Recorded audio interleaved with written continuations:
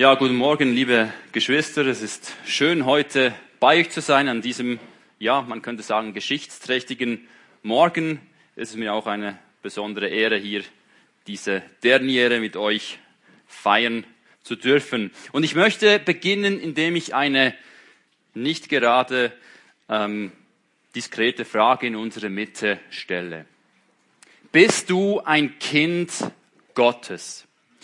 Bist du gewiss, dass du durch das Blut unseres Herrn Jesus Christus in die Familie von Gott und damit in die weltweite Gemeinde hineingeboren worden bist? Ich hoffe, du kannst diese Frage entschieden, mit Dankbarkeit, mit Ja beantworten. Wenn dem nicht so ist, möchte ich dich bitten, prüfe dein Leben unter Gebet anhand der Schrift vor Gott und vielleicht möchte Gott auch diese Predigt heute Morgen nutzen, um dir aufzuzeigen, dass du ein Sünder bist, dass du Errettung brauchst und dass Errettung möglich ist. Wenn du aber sagen kannst, ja, ich bin ein Kind Gottes, so möchte ich dir eine zweite Frage stellen. Was macht das mit deinem Leben ganz praktisch? Wie sieht dein Leben aus?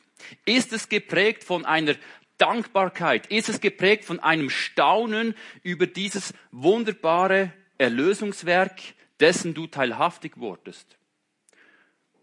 Oder aber sieht dein Leben so aus, wie ich gestehen muss, es bei mir oft der Fall ist? Morgen für morgen danke ich zwar beim Aufstehen für meine Errettung, doch wie sieht es ganz praktisch im Alltag aus? Ist mein Leben geprägt von einer Dankbarkeit meinem Erlöser gegenüber, weil ich nicht anders kann, weil ich immer wieder voll Staunen stillstehe vor diesem Wunder von Golgatha, von diesem vollkommenen Opfer, welches dort für mich vollbracht wurde? Dankbarkeit darüber, dass ich nicht selbst immer wieder mit dem Ziegenbock nach Jerusalem pilgern muss, um dort Sühnung für meine Sünden zu erwirken. Ich stehe in der Gefahr, das Opfer, dieses erhabene, dieses vollkommene, unvergleichliche Opfer von Jesus Christus gering zu achten. Nicht in der Form, dass ich sage, es hat nicht die Kraft, alle meine Sünden wegzunehmen. Im Gegenteil. Dieses Gedankengut schleicht sich manchmal ein. Ja, Hauptsache, ich weiß, wo ich ankomme. Wie der Weg dorthin ist, ja, das ist nicht so entscheidend. Für alle meine Sünden ist ja Christus gestorben. Ihr Lieben, auch dadurch können wir das Opfer von Jesus Christus gering achten. Der Paulus sagt uns aber ganz klar im Römerbrief, dass das nicht die Gesinnung eines Menschen ist, der verstanden hat, dass Christus am Kreuz für seine Sünden gestorben ist. Aber ich weiß es aus meinem Leben, es ist die Gefahr, dass wir immer mal wieder vergessen, wie wunderbar, wie groß, wie vollkommen und wie abschließend diese Errettung ist, die Christus für uns bewirkt hat.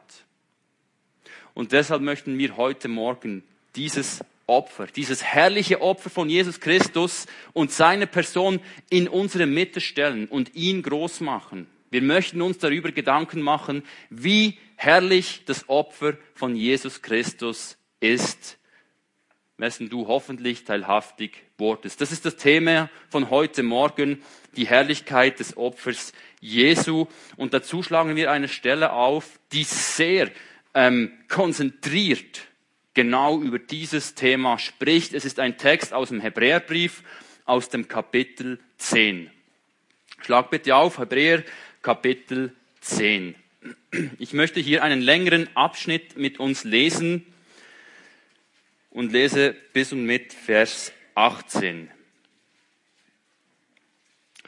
Da schreibt der Schreiber des Hebräerbriefs ab Vers 1, denn weil das Gesetz nur einen Schatten der zukünftigen Heilsgüter hat, nicht die Gestalt der Dinge selbst, so kann es auch mit den gleichen alljährlichen Opfern, die man immer wieder darbringt, die Hinzutretenden niemals zur Vollendung bringen. Hätte man sonst nicht aufgehört, Opfer darzubringen, wenn die, welche den Gottesdienst verrichten, einmal gereinigt kein Bewusstsein von Sünden mehr gehabt hätten?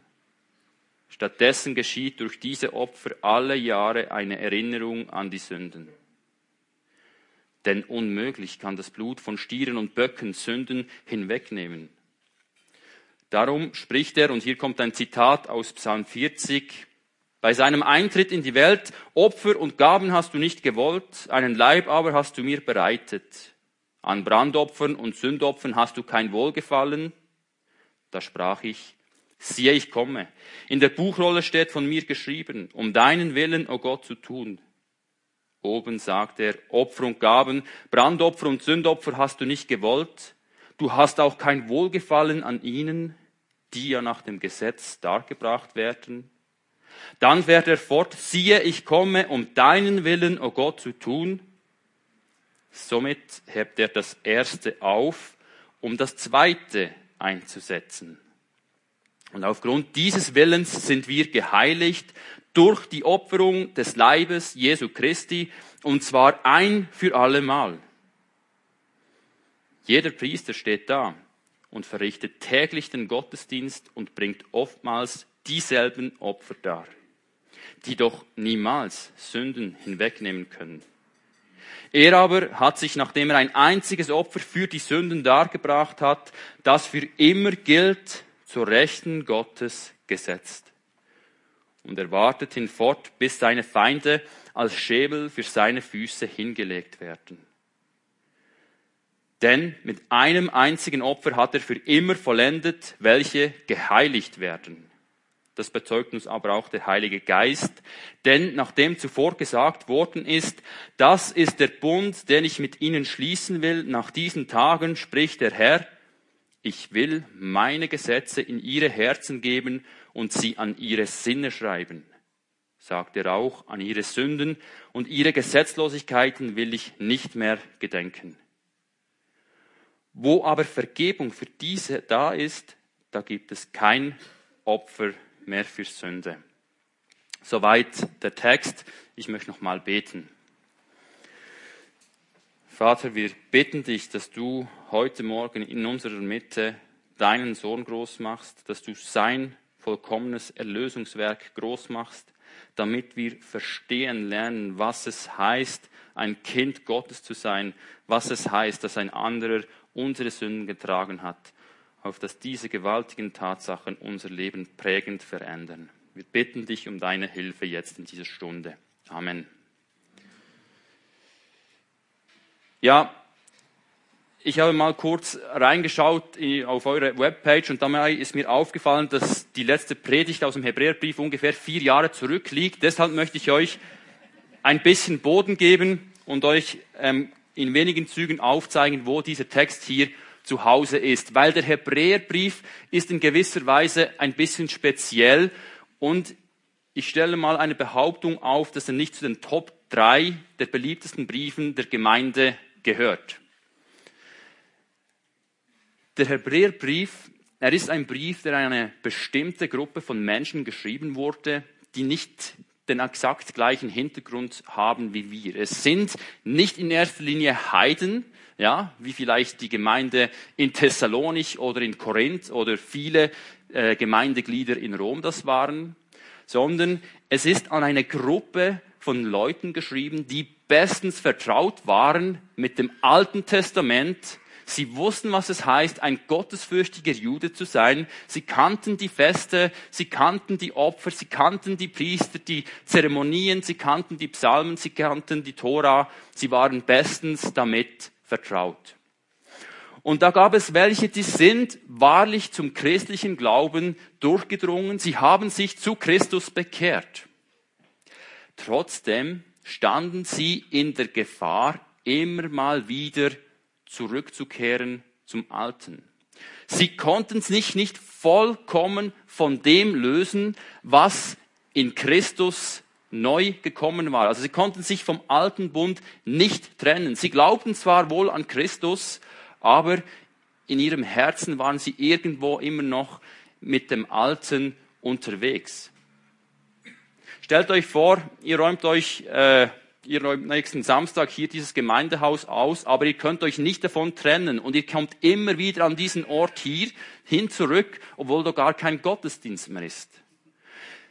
Wäre doch töricht. Aber ungefähr so sah es bei vielen der Hebräern aus. Sie standen in der Gefahr, immer wieder zum Alten Testament zurückzukehren, zur Stiftshütte, zu einem physischen Tempel. Und sie haben das Wesen der Gemeinde des Leibes Christi nicht in voller Art und Weise verstanden. Und das Problem war, sie haben dadurch die Wahrheit, die Schönheit, die Herrlichkeit der Person Christi nicht wirklich verstanden. Und der Schreiber geht durch den Brief und er verwendet viel Tinte und Kraft, um ihnen aufzuzeigen, Christus ist das eine Wahre, auf das schon das Alte Testament hingewiesen hat. Christus ist höher als die Engel, er ist herrlicher als Mose, er ist herrlicher als das levitische Priestersystem, als der alttestamentliche Gottesdienst. Und er braucht quasi die Kapitel 1 bis 10 und er zeigt ihnen immer wieder auf, es gibt nichts und niemand, wohin ihr zurückkehren könntet. Denn das Alte Testament, es war ein Vorbild, ein Schattenbild, es war vorbereitend für das Eigentliche, was jetzt hier in eurer Mitte ist. Und der Schreiber, er kommt hier eigentlich mit seiner Argumentation in Kapitel 10 zum Abschluss und er zündet hier noch einmal so eine Bombe, wo er aufzeigt, Männer, Frauen, es gibt keinen Grund, weil auch das Opfer von Jesus Christus, den Opfern im Alten Testament, diesem alttestamentlichen Gottesdienst, um Welten überlegen ist. Weshalb? Das werden wir heute Morgen sehen. Aber damit wir verstehen, wie schwierig es für die Hebräer war, anzunehmen, was der Schreiber ihnen hier schreibt, möchte ich auch versuchen, das mit einem Bild, welches mir oft beim Lesen des Hebräerbriefs vor Augen ist, darzustellen.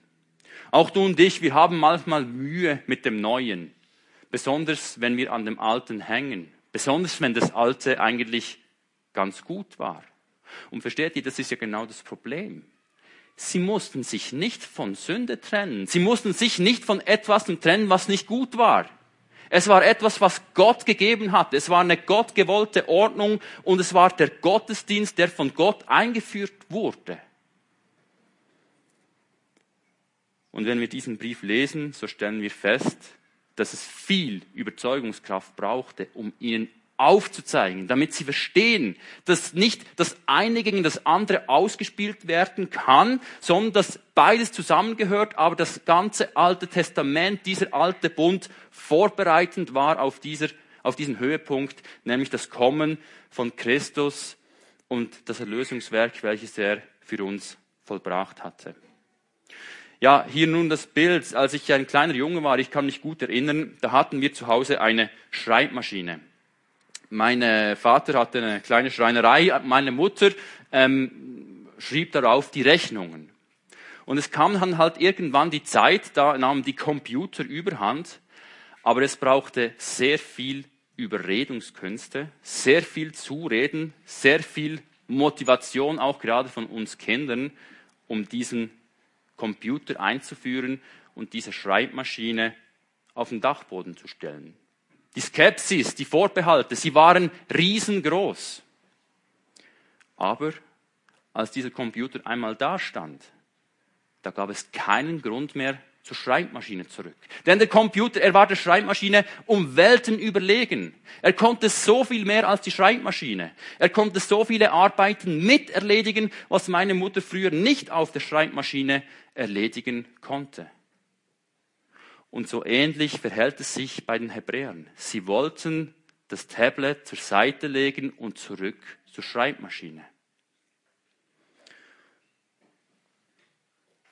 Der Schreiber kommt hier in diesem Kapitel 10 zum Abschluss von dieser ganzen Argumentation, wo er aufzeigt, es gibt nichts und niemand, wo ihr zurückkehren könntet, weil Christus das Eigentliche, weil Christus das Zentrum und der Höhepunkt ist.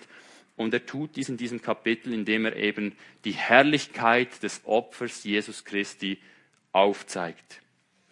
Und mit dem möchten wir uns heute Morgen beschäftigen. Ich möchte dir anhand von diesem Text aus Hebräer 10 6 Gründe nennen, weshalb das Opfer von Jesu weit besser ist als die alttestamentlichen Opfer, damit du diese Herrlichkeit neu erkennst oder vielleicht damit du diese Herrlichkeit zum ersten Mal richtig erkennst.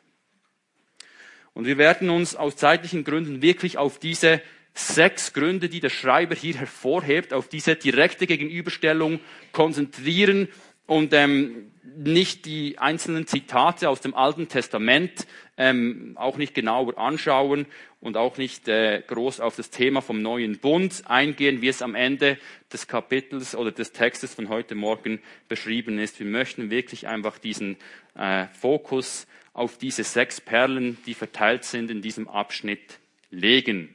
Und ich möchte darauf hinweisen, dass die nicht einfach Vers 2 bis 3 und so weiter angeordnet sind, sondern wir müssen ein bisschen durch den Abschnitt hindurchspringen. Ich bitte euch, die Bibel aufgeschlagen zu haben, um die einzelnen Aussagen im Text nachzuvollziehen. Ja, der erste Grund oder die erste Gegenüberstellung des alttestamentlichen Opfers gegenüber dem Opfer von Jesus Christus ist, das Opfer von Jesus ist das wahre Opfer, es ist das richtige Opfer. Wir finden dies gleich im ersten Vers von unserem Kapitel, wenn es heißt, denn weil das Gesetz nur einen Schatten der zukünftigen Heilsgüter hat, nicht die Gestalt der Dinge selbst. Diese Aussage weist uns darauf hin, was ich vorhin in der Einleitung schon versucht habe zu erklären. Das Alte Testament, es hatte seinen Sinn, es hatte seinen Zweck. Und der Zweck war, dass es geradewegs auf Christus hindeutete, dass es erklärte, dass es das Volk vorbereitete, was es heißt, Sünden zu tun, dass Blutvergießen da sein muss, damit Sünde bedeckt werden kann und damit die Juden vorbereitet waren auf das Kommen des wahren Erlösers, des wahren Lamm Gottes. Das Alte Testament, es war ein Schatten, es war ein Bild des Eigentlichen. Die Sonne kann den Schatten eines Menschen auf den Boden zeichnen oder die Silhouette eines Hauses auf den Boden zeichnen. Was ist aber das Eigentliche? Der Schatten hat kein Leben, da pulsiert nichts, da ist nichts, was lebt. Und genauso wenig kannst du im Schatten von einem Haus wirklich Geborgenheit, Schutz und Freude verspüren, sondern nur im Eigentlichen, im Haus. Aber die Hebräer, sie standen in der Gefahr, in einem Schatten wohnen zu wollen und sie betraten nicht wirklich das Haus, das Eigentliche. Es war ungefähr so, wie Christus den Pharisäern einmal sagen musste, ihr erforscht die Schriften, aber sie, genau die sind es, die von mir sprechen. Das Alte Testament ist voll von Hinweisen auf den Messias. Es erklärt uns, dass da einer kommt, der vollenden wird, der das Gesetz erfüllen wird. Und genauso war es eben mit diesen alttestamentlichen Opfern. Sie hatten ihren Zweck, sie waren von Gott eingeführt worden und gewollt, aber sie dienten eben diesem eigentlichen, diesem höheren Zweck.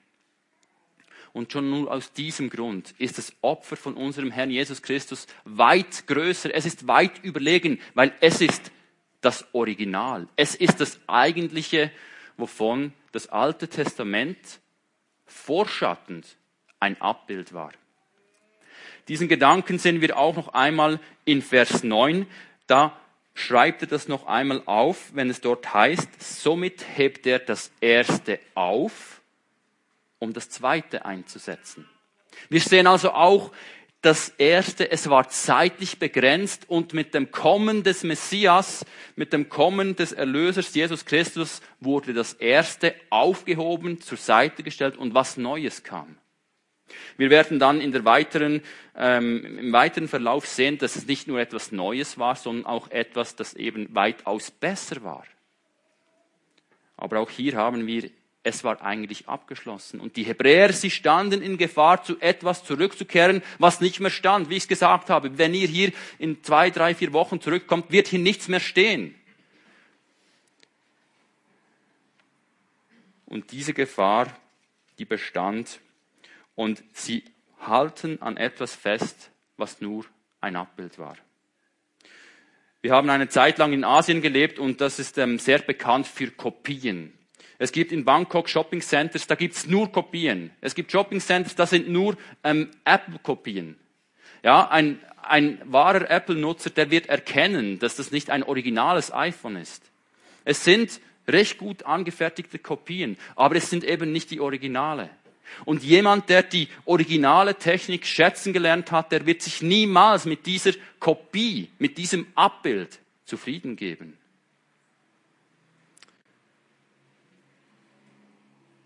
In Bezug auf das Thema, was wir heute Morgen vor uns haben, ist es auch unmöglich. Wir werden sehen, das Opfer von Jesu Christi ist das Opfer, welches uns erst in den Stand der Kinder Gottes hineinversetzen kann, weil es das einzige Opfer ist, welches die Sünde wirklich bleibend hinwegnehmen kann.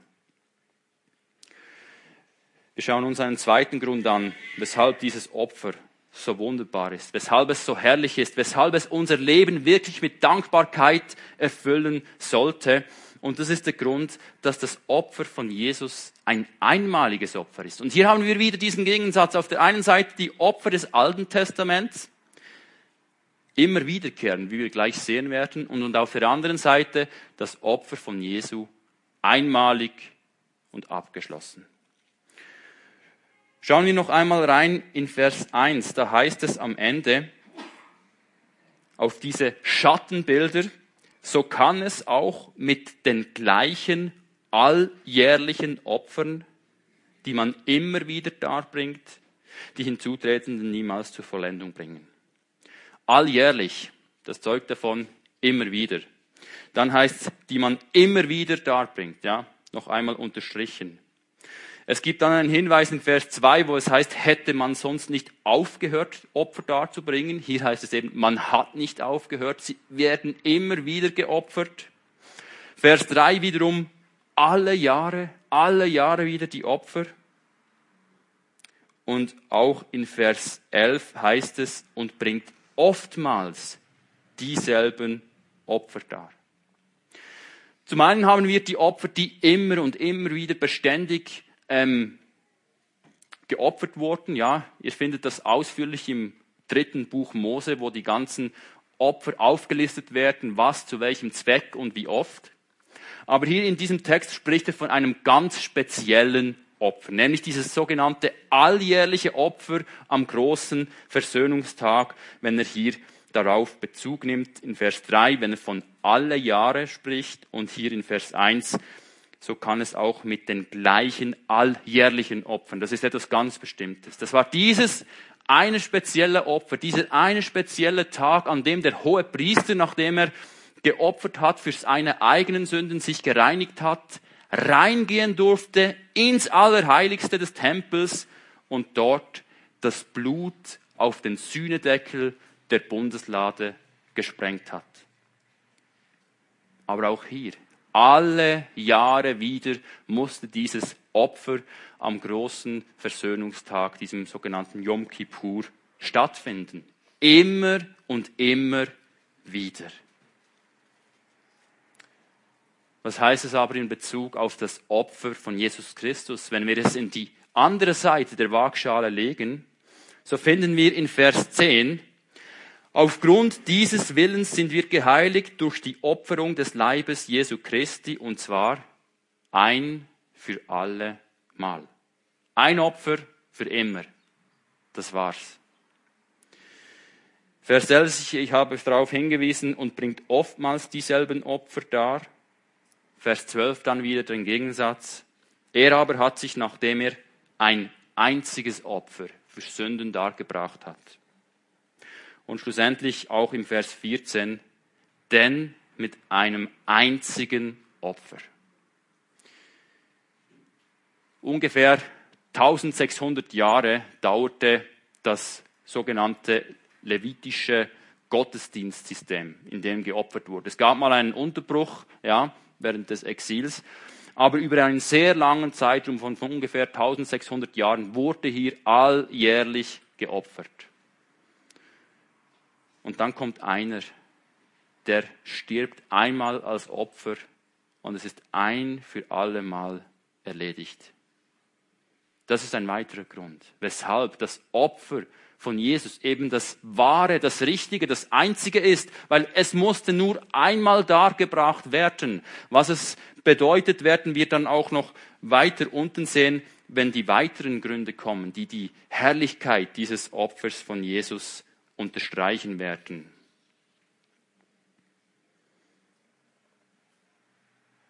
Auch heute noch ist der Yom Kippur der wichtigste, der heiligste Feiertag im Leben eines gottesfürchtigen Juden. Es wird zwar nicht mehr geopfert, weil sie keinen Tempel zur Verfügung haben, aber auch sie gedenken noch heute an diesen wichtigen Tag. Aber sie lesen Hebräer 10 nicht und sehen nicht, dass es ein einziges Opfer gab, welches vollendet hat, welches vollkommen gemacht hat, wie wir noch miteinander anschauen werden.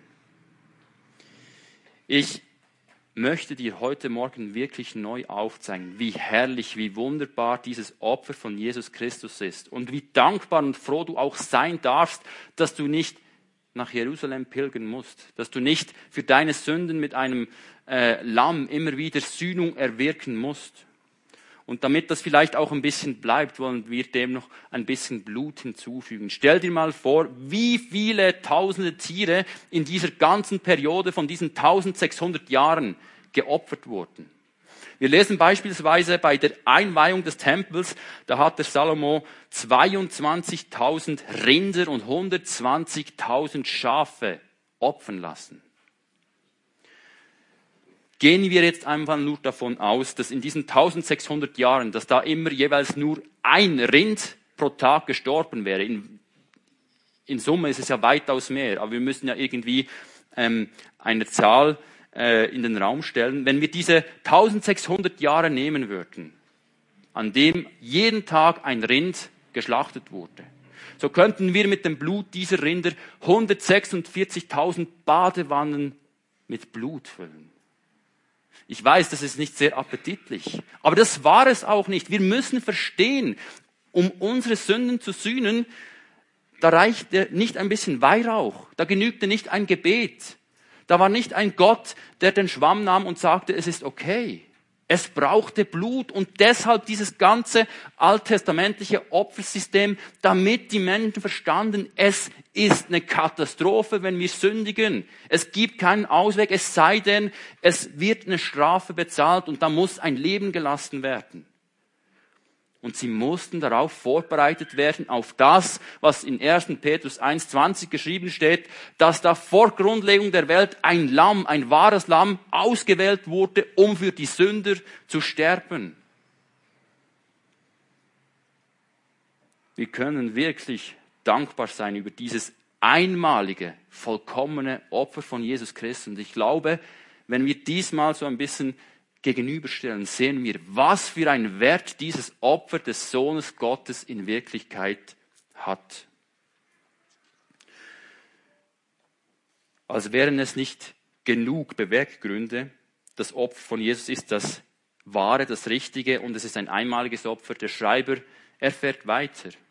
Und er schreibt auch, was für eine Kraft dieses Opfer eigentlich hat. Es hatte die Kraft, vollkommen zu machen. Und das ist der dritte Grund. Das Opfer von Jesu, es ist vollkommen, deshalb wurde es nur einmal dargebracht und es kann vollkommen machen. Und auch hier schauen wir noch einmal rein in Vers 1. In Bezug auf die alttestamentlichen Opfer heißt es hier nämlich, sie wurden immer wieder dargebracht und die hinzutreten, sie konnten niemals zur Vollendung kommen. Niemals. Mit Vollendung, wie es hier in Schlachter und Zürcher übersetzt wird, Elberfelder und Luther sprechen von vollkommen. Menge übersetzt hier ans Ziel bringen. Hiermit ist eben genau das gemeint, etwas, das uns ans Ziel bringt. Es ist abgeschlossen. Das griechische Wort hier drückt eigentlich Perfektion aus. Es zeigt eben, diese Opfer, sie waren nicht perfekt, deshalb konnten sie nicht perfekt machen. Und deshalb wie es der Schreiber des Hebräerbriefs auch ausführt, dieser Hohepriester, der tat uns Not. Es war dieser Hohepriester, den wir wirklich brauchten, weil sein Opfer, welches er mit seinem Leib dargebracht hat, ist das einzige Opfer, welches zur Vollendung bringen kann, welches ans Ziel führt, welches unperfekte Menschen perfekt machen kann. Ja, in Bezug auf die Opfer des Alten Testaments sehen wir, das war nicht der Fall. In Bezug auf das Opfer von Jesus heißt es aber im Vers 12, er aber hat sich, nachdem er ein einziges Opfer für die Sünden dargebracht hat, das für immer gilt. Und dann in Vers 14, denn mit diesem einzigen Opfer hat er für immer vollendet oder eben ans Ziel gebracht, welche geheiligt werden. Und das ist auch so ein wichtiger Gedanke, den möchten wir kurz miteinander anschauen. Wir sehen hier auf der einen Seite das Opfer von Jesus Christus. In seinem Blut ist die Kraft, dass wir eben geheiligt wurden, dass wir gerecht gesprochen wurden, dass wir in Gottes Augen perfekt sind, obwohl wir Sünder sind, weil Gott, wenn er uns ansieht, nicht uns sieht, sondern eben Christus in uns. Als Christus am Kreuz hing, sah er nicht seinen vollkommenen Sohn, sondern er sah dich als Sünder dort hängen. Und er ist mit seinem Sohn so widerfahren, als würdest du dort hängen. Ihr kennt dieses wunderbare Lied, Sein Kleid für meins. Das drückt diese Botschaft so wunderbar aus. Als ob ich's war, hat er Gott dort am Kreuz bestraft. Und wenn wir zu ihm im Himmel kommen, werden wir begrüßt, als begrüßte er seinen Sohn. Und genau das ist die Tatsache. Es hat zur Vollendung gebracht. Aber es heißt hier auch weiter im Vers 14, welche geheiligt werden. Und das ist ein weiterer wichtiger Punkt. Und das ist genau das, worauf ich heute Morgen auch hinaus möchte. Dieses Opfer, es soll uns nicht in eine Situation führen, wo wir hinsetzen und denken, wir sind gerettet, uns kann nichts passieren, sondern es soll uns zu einem geheiligten Leben anspornen. Und wir dürfen nicht verpassen, Heiligung heißt nicht nur nehmen, auf die Seite stellen, trennen von Sünde, wie die Geräte im Alten Testament, sondern die wurden ja für etwas gebraucht. Die wurden nicht in einen Schrank gestellt und dort eingeschlossen. Die wurden aktiv gebraucht. Heiligung hat was Passives. Man ist weggenommen, getrennt von der Sünde, aber da ist auch ein aktiver Charakter dabei. Wir sollen Gott leben mit unseren Leiben. Und das ist ja genau der Punkt, weshalb immer, wenn die Schreiber in der Bibel uns das Evangelium, die Erlösung groß machen in ihren Briefen, sie kommen an einen Punkt, wo es heißt, deshalb lasst uns unsere Leiber hingeben, deshalb lasst uns ablegen, deshalb lasst uns so leben. Römer 1 bis 11 und ab Kapitel 12 kommt die Anwendung dessen, wenn wir eben errettet wurden. Epheser ab Kapitel 4 und so ist es auch im Hebräerbrief. Ab Vers 19 im Kapitel 10 sehen wir, da wir nun, ihr Brüder, Kraft des Blutes Jesu Christi Freimütigkeit haben zum Eingang in das Heiligtum und so weiter. Und die weiteren Verse und Kapitel werden nochmal richtig praktisch, wo es um das Leben im Glauben geht. Und schaut, deshalb schauen wir uns dieses Thema an. Das Opfer von Jesus Christus, es ist so großartig. Es hat uns nicht nur vollkommen gemacht, sondern es befähigt uns auch. Es heiligt uns fortlaufend, damit wir zu seiner Ehre, zu seiner Herrlichkeit leben können. Und das konnten die alttestamentlichen Opfer nicht. Es gibt auch einen vierten Grund, weshalb dieses Opfer so weitaus überlegen ist. Und das ist der Grund, dass das Opfer von Jesus Sünden vergessen lässt. Sie sind weg, sie sind von uns genommen. Sie werden nicht wiederum hervorgeholt. Zunächst einmal die Sünden in Bezug auf das alttestamentliche Opfer. Und da möchte ich euch einladen, eine kleine Zeitreise mit mir zu machen. Wir gehen 2000 Jahre zurück, wir gehen ins Land Palästina. Wir wären in Gedanken irgendwie eine Familie aus einem Dorf im Norden von Israel, sagen wir in der Gegend des See Genezareth, das ist uns ein bisschen bekannt aus der Bibel. Und wie alle gottesfürchtigen Juden gehen wir 3-mal im Jahr nach Jerusalem. Ja, Gott hat gesagt im Alten Testament, alles Männliche soll 3-mal im Jahr vor mir erscheinen zu diesen Festen. Und wir machen uns auf, pilgern nach Jerusalem zu diesem großen Versöhnungstag, der hier beschrieben ist. Und auf dem Weg dorthin haben wir all die Erinnerungen. Im letzten Jahr haben wir bei diesem Feigenbaum Halt gemacht. Bei diesem Brunnen haben wir unser Packesel getränkt. Wir kommen Jahr für Jahr wieder in das volle Jerusalem, in die überlasteten Gässchen und Seitenstraßen, versuchen irgendwie einen Platz auf dem Vorhof des Tempels zu ergattern, um was zu sehen. Und dabei führt unsere Erinnerung immer wieder all die Jahre zurück und wir fragen uns, weshalb sind wir schon wieder hier? Ja, wegen unseren Sünden. Und wir werden auch nächstes Jahr wieder hier sein. Und wir werden auch übernächstes Jahr wieder hier sein. Immer wieder geschah hier eine Erinnerung an die Sünden. Das lesen wir in Vers 3. Stattdessen geschieht durch diese Opfer alle Jahre eine Erinnerung an die Sünden. Jedes Jahr, wenn die Pilger nach Jerusalem kamen, um an diesem Festtag teilzunehmen, sie wurden an ihre Sünden erinnert. Das ist nicht sehr hilfreich in der Seelsorge.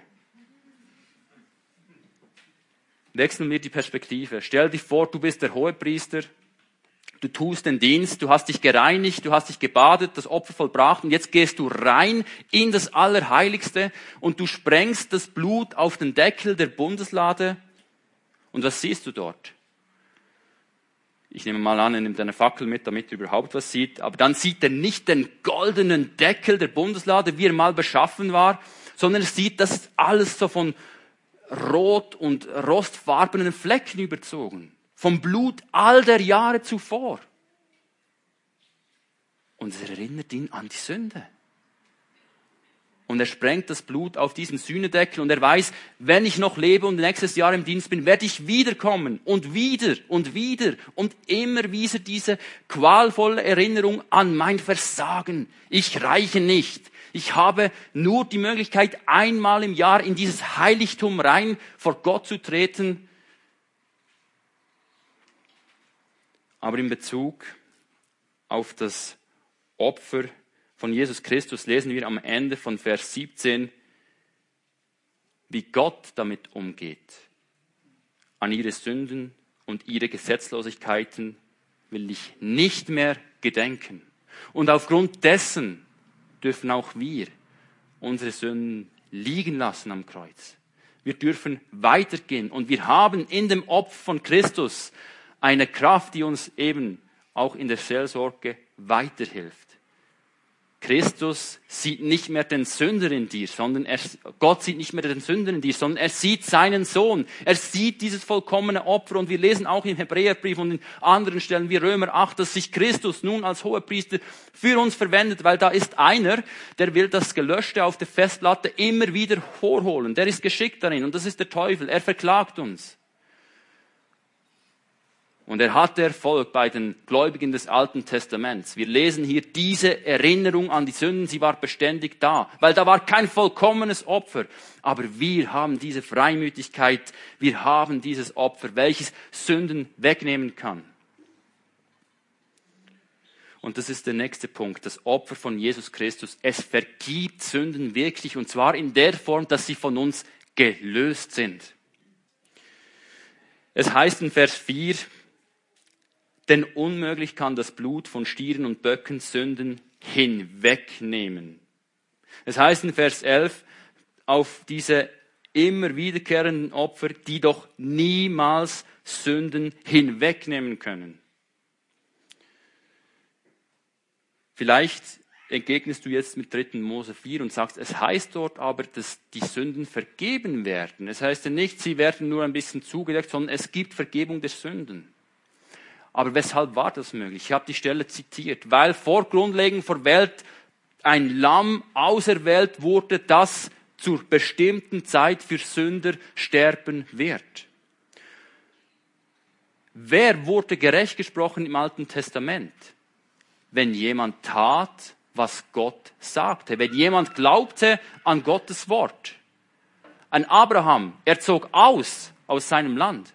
Wenn wir lesen, was uns in Mose aufgeschrieben ist, in Bezug auf diese Schlangen, die das Volk gebissen hatten, die Kraft, die war nicht in dieser Bronzeschlange, aber es wurde der geheilt, welcher im Glauben das tat, was Gott gesagt hatte. Weil Gott hat gesagt, wenn ihr auf diese Schlange schaut, werdet ihr gerettet werden. Und das ist Glauben. Gehorchen und tun, was Gott sagt. Und im Hinblick auf das vollkommene Opfer von Jesus Christus, welches vor Grundlegung der Welt, vor der ersten Sünde in der Welt feststand, konnte auch im Alten Testament Sünden vergeben werden. Aber mit dem Licht des Neuen Testaments sehen wir, dass die Kraft niemals in einem Bock oder in einem Lamm war, sondern im Blut Christi. Was für eine wunderbare Tatsache, dass es in Vers 18 heißt, wo aber Vergebung für diese da ist, ist kein Opfer mehr nötig für Sünde. Wirkliche Vergebung. Und wenn es hier heißt, die Sünde hinwegnehmen, dass diese alttestamentlichen Opfer das eben nicht konnten, dann ist hier gemeint das völlige Loslösen und Trennen. Es ist das Bild eines großen Ankers von einem Schiff. Und dieses Schiff wurde von diesem Anker getrennt. Es fährt hinaus ins weite Meer. Es ist eben getrennt. Und das konnten diese Opfer im Alten Testament nicht. Wir haben es ja gelesen. Eine Erinnerung an die Sünden immer und immer wieder. Wie wunderbar ist das Opfer von unserem Herrn Jesus Christus.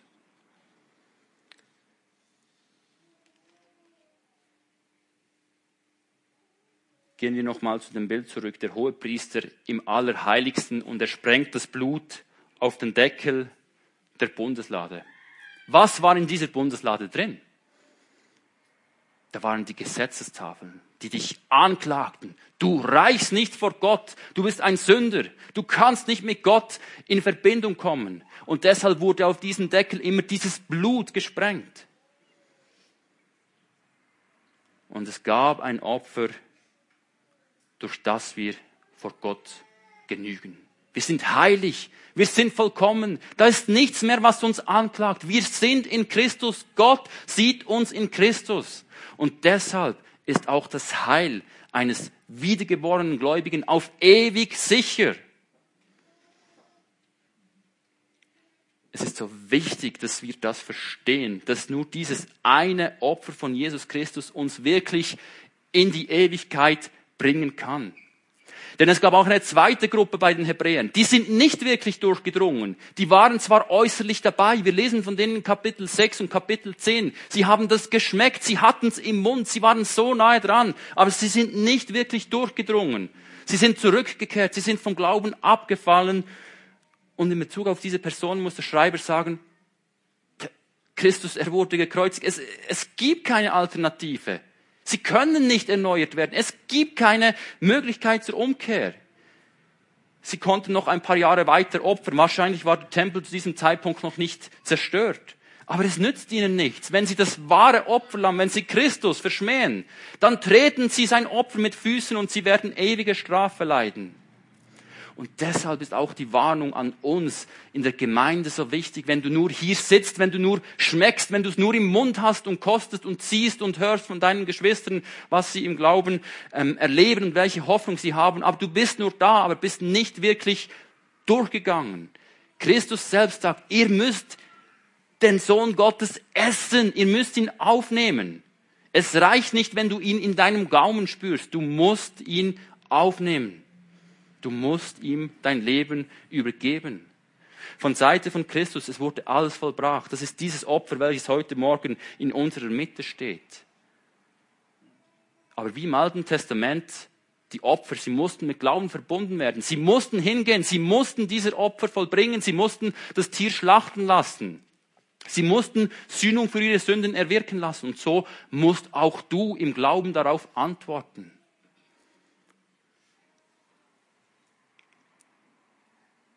Es bringt nichts, über die Frage zu spekulieren und zu diskutieren. Ja, für wen ist Christus gestorben? Christus ist für dich gestorben, wenn du errettet bist. Ansonsten nützt es dir nichts. Du musst im Glauben darauf antworten. Und dann hat dieses Opfer auch dich vollkommen gemacht und wird dich fortwährend heiligen. Lasst uns den letzten Grund der Argumentation noch anschauen, weshalb das Opfer von Jesus das Herrliche ist, welches unser Leben verändert hat und weiter verändern soll. Und das ist ein weiterer hilfreicher Aspekt auch in der Seelsorge. Das Opfer von Jesus, es bringt zur Ruhe. Und das hat zwei Seiten. Zum einen bringt es den Hohepriester selbst zur Ruhe, zum anderen diejenigen, die durch dieses Opfer gereinigt wurden. Der Priesterdienst im Alten Testament, das war, ich glaube, ein Knochenjob. Ja? Die mussten wirklich hart zupacken und immer wieder. Und das heißt hier in Vers 11, und der Priester steht da und verrichtet täglich den Gottesdienst. Im Allerheiligsten, da gab es keinen Stuhl. Neben dem Altar, da war kein Stuhl. Die Priester, sie stehen, sie dienen, sie machen. Aber dann kam einmal ein Hohepriester und der hat sich gesetzt. Das erste Mal, dass sich ein Hohepriester setzen konnte, nachdem das Opfer vollbracht wurde, da heißt es in Vers 12, er aber hat sich, nachdem er ein einziges Opfer für die Sünden dargebracht hat, das eben für immer gilt, zu Rechten Gottes gesetzt. Weshalb? Es gab nichts mehr zu tun. Das Opfer war vollbracht und fortwährend verwendet er sich nun, indem er für uns Fürbitte tut, dass unser Glaube nicht aufhört. Er hat den Geist gesendet, damit wir befähigt zu Gottes Ehre leben können. Aber er konnte sich setzen, weil das Opfer vollbracht wurde. Und er wartet hinfort, bis alles vollendet ist, wie wir es dann weiterlesen und auch dieses Zitat vor uns haben. Christus, er konnte sich zur Ruhe setzen. Und das ist einfach das Zeichen, ja. Wir sehen es auch in einem der Richter der Himmelfahrt. Christus fuhr in den Himmel auf und setzte sich zur Rechten Gottes. Und diese Ruhe, die gilt auch für uns. In diesem Opfer können auch wir zur Ruhe gebracht werden.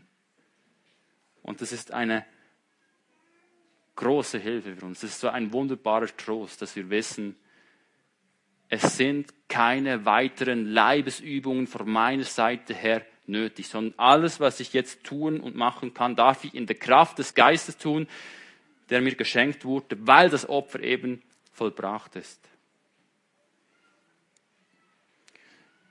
Ich hoffe, und es ist auch mein Gebet, dass diese 6 Gründe, diese 6 Gegenüberstellungen in Bezug auf die beiden Opfer, dass die uns heute Morgen neu dankbar machen, neu in die Anbetung bringen und vor allem neu motivieren und befähigen, ein Leben ganz praktisch zu seiner Verherrlichung und zu seiner Ehre zu führen, weil wir dankbar sind, weil wir ein bisschen mehr davon verstanden haben, wie exklusiv, wie wunderbar, wie unübertroffen dieses Opfer von unserem großen Herrn Jesus Christus ist, weil sein Opfer das Wahre, das Richtige ist, weil sein Opfer ein einmaliges ist, weil sein Opfer dasjenige ist, welches perfekt macht, welches ans Ziel bringt, weil sein Opfer Sünden vergessen lässt, weil wir nicht mehr verzagen müssen an unserem Versagen von einem halben Jahr, weil eine wirkliche Trennung zwischen uns und der Sünde stattgefunden hat. Und wir daraus auch die Hoffnung haben, dass wir nicht mehr sündigen müssen, weil dieses Band, es wurde eben gelöst. Wir können nun in Christus leben. Wir sind nicht mehr Knechte der Sünde, sondern wir sind Knechte Christi geworden. Und darin, dieser letzte Punkt, das Opfer Jesu, es bringt uns wirklich zur Ruhe, weil sich unser Hohepriester eben auch gesetzt hat. Und ich glaube, das ist wirklich ein Grund zum Beten und wir möchten jetzt auch Gott danken für dieses wunderbare Opfer, welches uns in Christus geschenkt wurde.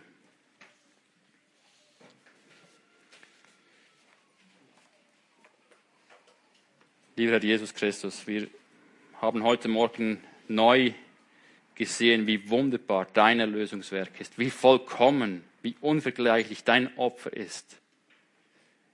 Wir haben aber auch neu erkannt, dass Blutvergießen notwendig ist, weil wir Sünder sind, weil wir nicht deinen Maßstäben entsprechen. Und wir danken dir, dass du in die Welt gekommen bist, dass du kamst, um für meine Sünden zu sterben. Danke, dass du dein Blut vergossen hast und dass dein Blut reicht, um alle hier in diesem Raum zu retten. Wir bitten dich, wenn jemand da ist, der das noch nicht verstanden hat, der an diesem Opfer bislang achtlos vorbeigegangen ist. Wirke du durch deinen Geist, dass er versteht, dass in dir allein Heil ist und dass du wirklich Sünden vergeben kannst, dass dein Opfer zur Vollendung bringt. Und bitte, Herr, gib auch, dass wir neu auch aus Dankbarkeit dir in Heiligung leben wollen. Wie wir es gelesen haben, es macht nicht nur vollkommen dem Stande nach, sondern es heiligt uns fortwährend, es befähigt uns, zu deiner Ehre, zu deiner Verherrlichung zu leben. Und schenk, Herr, dass wir uns immer wieder neu mit diesem Opfer, mit deiner Person beschäftigen, damit wir daraus Kraft und Freude empfangen, aus Dankbarkeit dir gegenüber so zu leben, wie es dich ehrt. Und danke dir, dürfen wir für alles bitten, auch in dieser Zeit, ob groß oder klein. Wir dürfen dich, obwohl wir nicht mehr opfern, für Brandschutztüren bitten und möchten dich wirklich bitten, dass du auch schenkst, dass hier alles nach dem Zeitplan auch vollendet werden kann, damit auch dann die Gemeinde in den neuen Räumlichkeiten zusammenkommen kann. Wir danken dich auch besonders für das, was du hier getan hast in diesen 8 Jahren, für das Wachstum in der Gemeinde, für den Segen, für alle, die zum Glauben kommen durften, für die, die zugerüstet werden durften. Und wir bitten dich für deinen Segen, für die Zukunft in den neuen Räumlichkeiten, dass du schenkst, dass die Gemeinde hier im Ort weiter Salz und Licht sein darf und ein Zeugnis sein darf für deinen Namen. Und danke, dass du auch hier weiterhin Großes tun wirst. Amen.